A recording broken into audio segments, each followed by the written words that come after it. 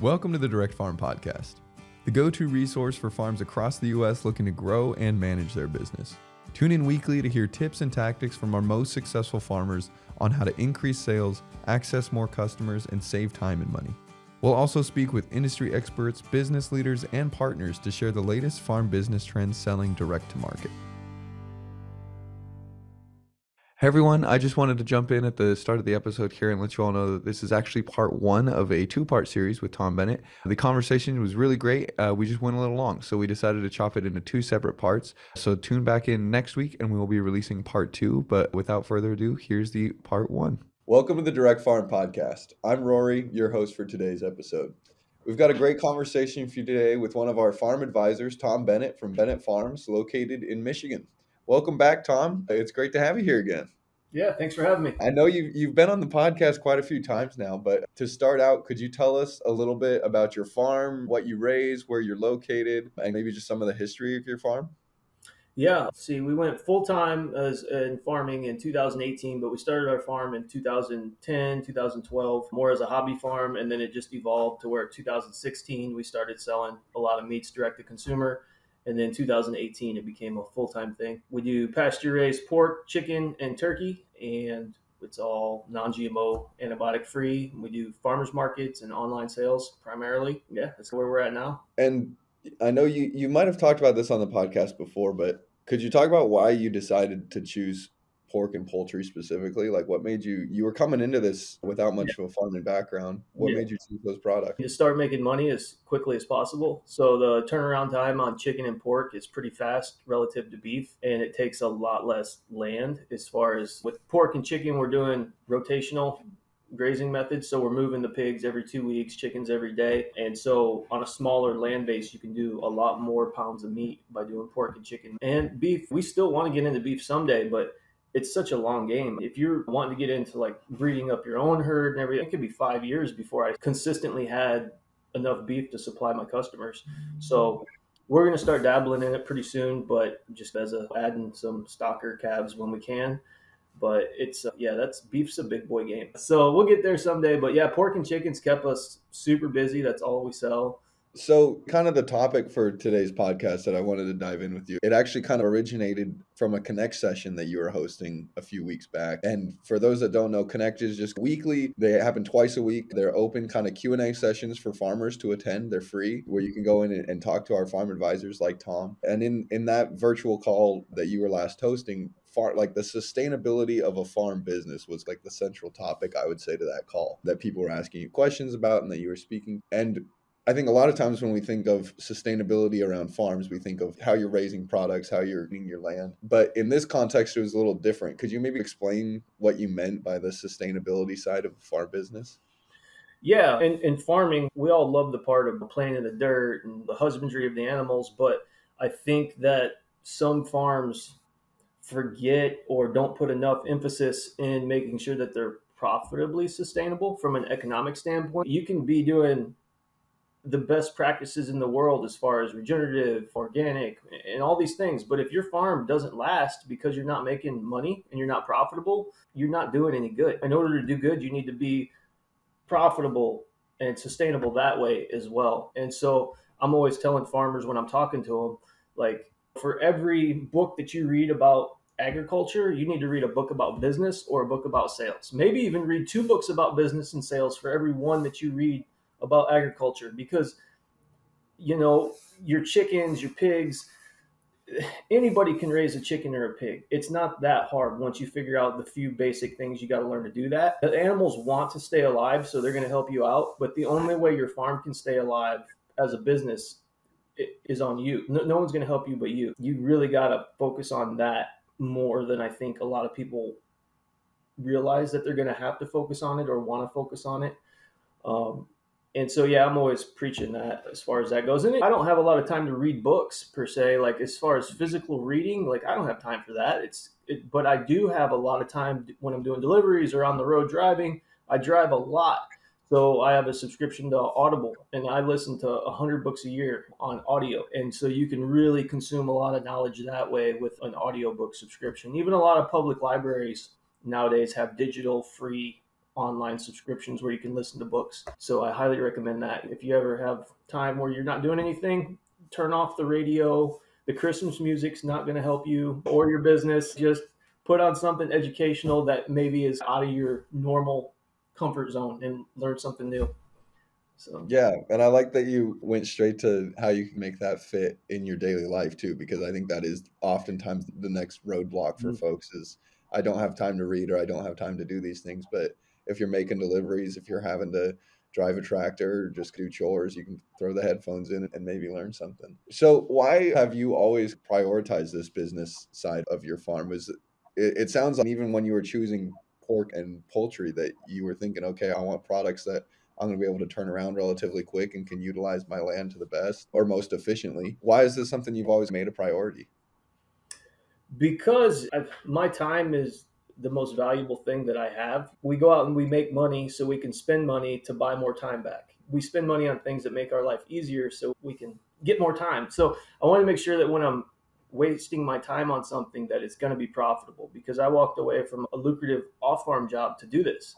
And the thing was with the people around me, my family, my immediate family and my household was like, look, I want to farm, but I'm not willing to be poor to farm. Like I'm not gonna make my family go without things because I want to be a pig and chicken farmer. So if I'm gonna do this, I need to figure out how to make money doing it. As much money as I was making with my time working for someone else, or more ideally. So that's where I came into this knowing that I had to make money. And it's not always all about, some people think money's evil and whatnot, but it's necessary. Like you've got to have money to stay in this thing. And I look at money as a way of keeping score. Like your business is a game. It's a long-term game. And the way to keep score is with dollars. If you're up or you're down or you're winning or you're losing by how well you're financially doing.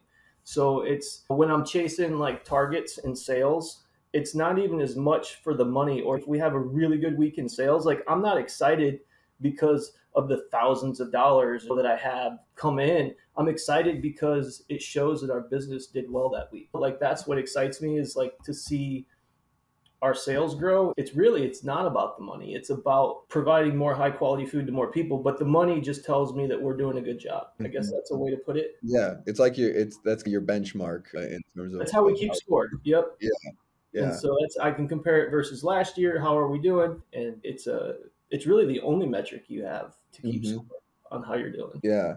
And I think, and this was something you talked a little bit about in that Connect call, but do you feel like this is something that kind of oftentimes gets pushed a little bit to the back burner for farms in terms of making this priority for focusing on having a sustainable business?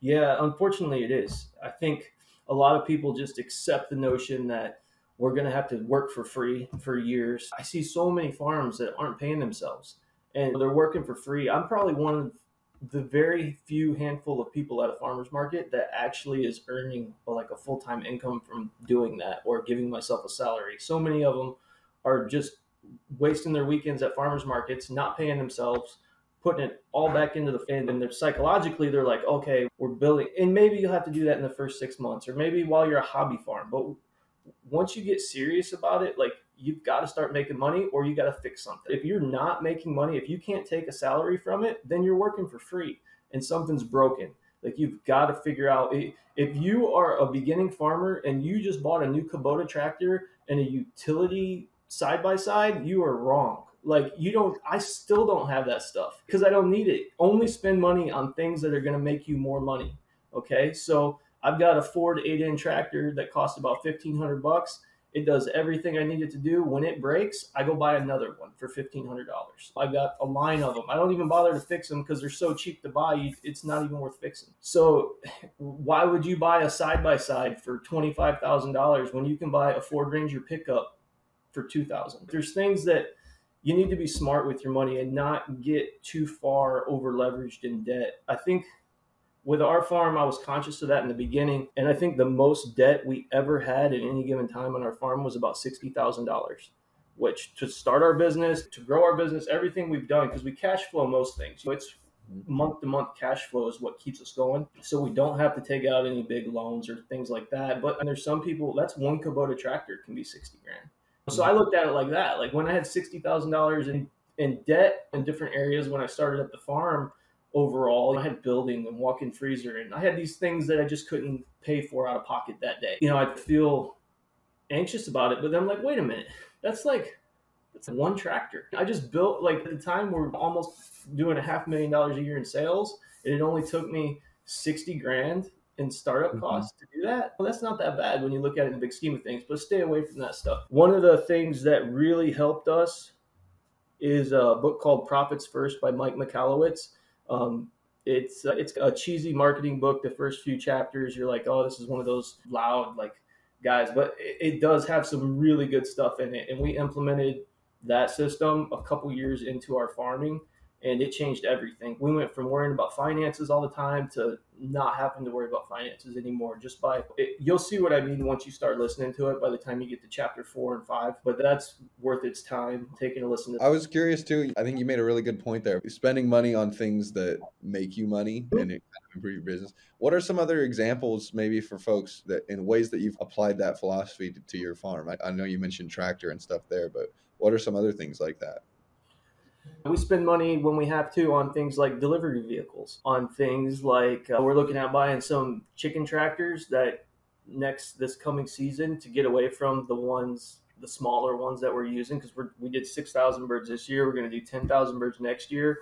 So we're looking at some chicken tractors that are much larger. They're expensive though. They're $24,000 a piece, but they're solar powered. They're automated. So there's a lot of savings we're going to have in labor and in death loss of chickens, because they're much more effective. So we'll spend money on stuff like that. It's try and make it a game of trying to see how long you can hold on to your money.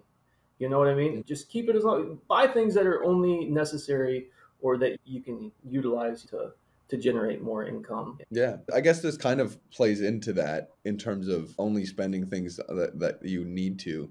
But as your farm grows, as you look to add new delivery routes or new products, I know you mentioned you guys might start to look into beef in the future. How do you apply this same business sustainability perspective as you look to make those decisions? What is even some of the pre-work you can do to figure out, is this next venture that we want to add or this thing we want to include in our business, is it viable? What are some of the kind of steps you do beforehand to look into that? I look it up. It's all done in the office as far as on paper. Right now, I've got wholesale accounts emailing me weekly, like wanting products from us. And I've been turning them down because it doesn't pencil out. If we can sell it, if we're selling everything we can produce as fast as we can produce it retail, why would I want to sell 100 pounds of bacon to another online retailer at wholesale where I'm not making nearly as much money? And so just as you look to add things, make sure that financially you're not just growing for the sake of growing. It's not about how much money you make. It's about how much money you keep. So keep an eye on that. We got a lot of room we can grow in wholesale, but we can't really grow there until we have excess product that we don't need for retail. On farmers markets, when we look at adding a new farmers market, we know how much that market needs to do in sales on a daily basis in order to support the wages of the worker that we're sending there, fuel, all these costs that we have associated. So if that market's not performing to making the farm money, then we'll cut it at some point. We'll usually stick out the season just to see if we can build some customer base.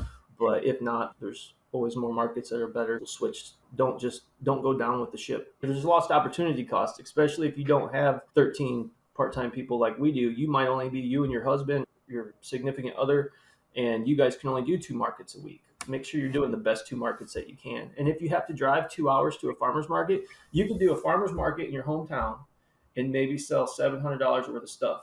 Or you can drive almost 2 hours to a major metropolitan area and do $4,000 to $5,000 in sales in the same amount of time of that day. You're like, I'm not driving 2 hours. You ain't going to drive 4 hours round trip extra for an extra $4,000. That doesn't make sense. So sometimes it's worth it to get in your car and drive to that major city that's got 7 million people in it. Traditionally, historically, the outlying country areas have always fed the big cities. So they don't produce any of their own food. Everything that's ate in that city is brought in. So you're just continuing a time-honored tradition of us rural folks feeding the cities and taking their money back out of town with us. Yeah, that's actually something I've heard you mention a few times, because I know you drive a pretty long ways for your processing as well. Could you maybe explain like your thinking behind that and how that also plays into how you want to run a sustainable business? Yeah, so our processor's a little further away than we like, just from a local like carbon footprint standpoint. But the processor that we had in Michigan that was USDA for poultry. This is poultry only. Our pork is still here in Michigan, but they were crazy expensive. It was almost like if I was getting a bird cut up, if I was getting a whole bird processed, it was $650 a bird. Okay, and that's just a whole bird. That's your basic just slaughter. And then if I'm getting it cut up and things like that, and the drumsticks, thighs, it was getting up into the $12, $13 per bird range. That was crazy. And we're not even talking like boneless, skinless, or any value added products or anything like that. They didn't even offer ground chicken. So we finally found a processor that we'd heard good things about in Ohio. It's 3.5 hours each way, but our processing cost is like a fourth of what it used to be. Like it's at least a half to a fourth. It's probably a fourth. So we're saving like $20,000 a year just on chicken processing by driving 3.5 hours every 21 days, 8 times a year. Awesome. That's like $20,000 worth of free money because our other processor was an hour away anyway. So this is only adding 5 hours of driving times 4. It's 40 hours for $20,000. Yeah. And we didn't drop our chicken prices because our customers were already used to them being what they were before we switched processors. So it kept us from having to raise our chicken prices, and we probably won't have to raise them for quite a while because of that. But we're able to just keep all that extra money now. So, that we've made an extra 20 grand this year just by finding a better processor, and they do a better job. It's Kings and Sons Poultry in Ohio. And they actually process chicken from people as far away as North Carolina, Kentucky. Like I see license plates from all over the East Coast in their parking lot in the morning. They can do up to 900 birds an hour. I can't say enough great things about them, and they do a good job. So if you're within 6 hours of them, and you need to do big batches. That's another thing. Like you can become more profitable by, why would you do 10 batches of 200 birds? Like over the course of a week. If you're doing that, build more chicken tractors and do 2 batches of, what would that be? 2 batches of 500 or 2 batches of 1,000, whatever. Do less batches of birds, do more in a batch instead of spreading it out. That's a lot less trips to the processor, a lot less trips to the feed mill. Your costs are going to be higher for those 2 times, but because you don't want to drive to Ohio to have your chickens processed if you've only got 100 birds. In fact, if it's under 200, there's an additional $100 line fee just to stop and start the line for your birds. So you want to do as many as you can at once. And that's another thing. Like we bought chicken crates because of this going to Ohio thing. I had to spend $5,000-$6,000 on chicken crates last year. I would have loved to have rented chicken crates from someone around me, share them with another farmer, but nobody had that. So when I spent all this money on chicken crates, I became the guy that now rents chicken crates to other farmers. I got other farms in my area that do what I do. Some of them go to the same processor, and I rent out my chicken crates for $250 a piece for the day or 2 days, whatever long. They just get on the schedule, make sure it's not when I'm using them. But those chicken crates, after I ran them out 30 times, they were free. So you can do little things like that. Yeah, that's genius. Finding ways to make the money back on it as well. Yeah, there's no reason to leave them sitting on the farm for 300 days a year.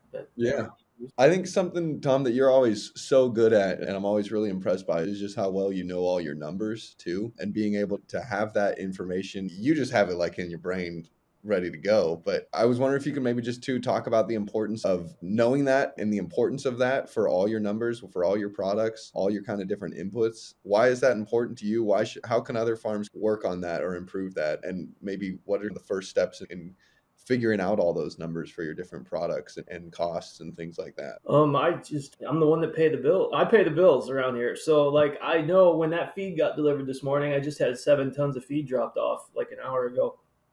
And I'm looking at the feed bill, calculating it, seeing if I'm paying less or more than I did last week. So I'm watching what my feed's doing per pound, the non-GMO feed. So I know all those numbers because I feel that I need to know those numbers, like profitability wise on pork and chicken. The animals are most important. Yes.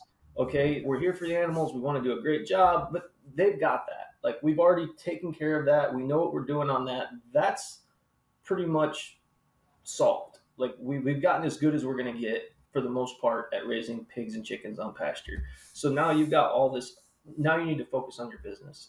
And if there's any question that you can ever think to ask yourself that you don't know the answer to, go find the answer. So I work through all of my cost on things before they are on the ground, before they start becoming raised. Like I'm getting ready to order all my chicks for next year and do all that scheduling probably today or tomorrow. And I'm going to call several chick suppliers because don't be beholden to one supplier. Like they all are going to sell you the same Cornish cross chicks. And there's not really a lot of difference in quality from a Cornish cross. Most of them are coming from commercial hatcheries anyways. So I'll call around to 4 different hatcheries to line up my 10,000 chicks for next year. And I'll bounce them off each other. Hey, this company's telling me $1.05. I would love to use you guys because I had problems with their shipping before, but I'm not going to switch if there's nothing in it for me. Can you guys do $1 even? And they're like, let me check. And then they'll get back to me and it's like, boom, I just saved $1,000 by asking for 4 cents off a chick or whatever it is. The math on that is probably wrong, but I see 10,000 times 10,000 times 55 cents a chick, $500. So I saved $500 in 3 minutes just by getting 5 cents off per chick. So it's things like that. I know them because I have to know them. Like I'm not just the farmer. Like I'm the CFO, the CEO, the chief marketing manager, multimedia, Instagram guy. Like I do everything. Yeah, that's why I know it. But it's important. If you don't know that stuff, like you're going to have problems because you're not going to be able to, when a chef calls you and they're like, hey, I want to get pork belly. What can I get it for? And you're going to be so excited to get like new business. You're going to sell yourself short and actually sell it for less than it's costing you to produce it just because you're so excited to get into that restaurant. Like it's to where I know if they call me, I know right now what I have to sell pork belly for by the pound for me to make money on it and be worth delivering. And I actually have a sheet for that. I have an entire price list of everything we sell front and back right here next to my desk. And how often are you updating that? A couple times a year. Sometimes normally in January, I'll go through, raise all my prices by 15 cents, 10 cents, just something that people won't even hardly notice.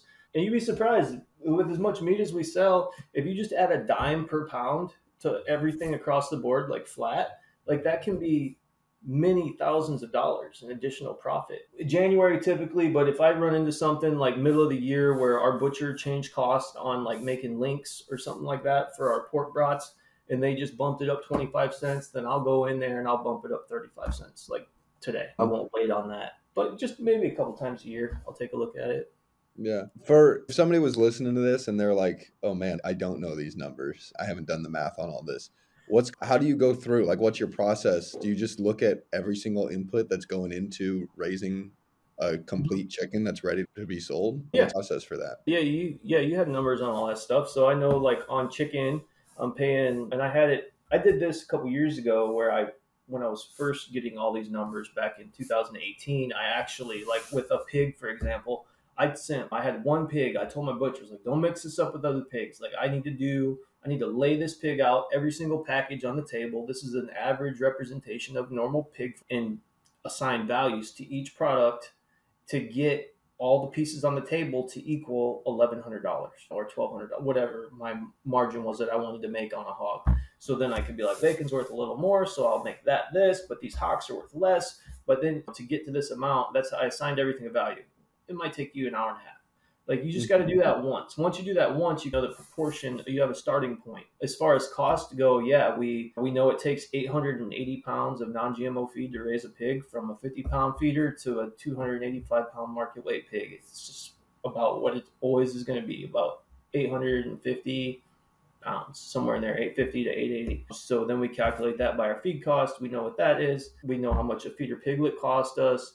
We got straw a few times a year. We're going to lose a certain amount of our pigs when they're piglets. So we work that in.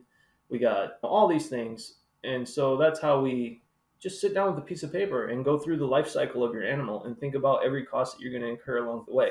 Now, I don't include, so on a pig, for example, when we sell a whole pig retail, like in cuts, Susan buys a pork chop, Jake buys a bacon, whatever. We sell a whole pig. We're going to collect about $1,100 to $1,200 on that pig in general. And I know that it cost me $450 to raise it. That $450, that's my input cost for feed, butchering, and the feeder piglet, like the baby piglets cost. Mm-hmm. That's not including like labor. It's not including farm insurance. It's not including fuel to the butcher. All that other stuff is paid for with the other $750 profit on that pig. So I know my cost to do the piglet was, my cost to sell it, my cost to pay my employees. That's all coming out of that $750 after the cost of Yeah. No, I think there's always more that plays into that than maybe people realize. And even knowing those additional costs, I think how you have that broken out, these are the direct costs, these are direct inputs to bringing a hog from a feeder piglet to at your farmer's market table. Knowing those and then keeping those separate, then maybe from all those kind of those constant costs with, like you said, labor and things like that, but still being aware that those are a factor. You want that to play in to make sure once those costs are applied as well, are you still profitable? It's a big part of it too. Hey everyone, I just wanted to jump in at the end again and remind you that this is part 1 of our interview with Tom. So we'll be continuing the conversation next week. So make sure to tune back in for part 2. Thanks. I want to extend my thanks to Tom for joining us on this week's podcast episode. Here at Barn to Door, we're humbled to support thousands of farms across the country, including Bennett Farms. If you would like to connect with Tom and other farm advisors, you can attend those Barn to Door Connect sessions that we mentioned. You can register for those weekly sessions at barntodoor.com. And for more information on Bennett Farms, you can follow them on their Instagram at Bennett Farms, Michigan. Thank you for tuning in. We'll see you next week. Thanks for tuning in. For more free farm resources, tips, and tactics that our most successful farms use to grow and manage their business, visit barntodoor.com/resources. Also, don't forget to subscribe to the Direct Farm Podcast to automatically download our weekly episodes. Thanks for listening, and we'll see you next week.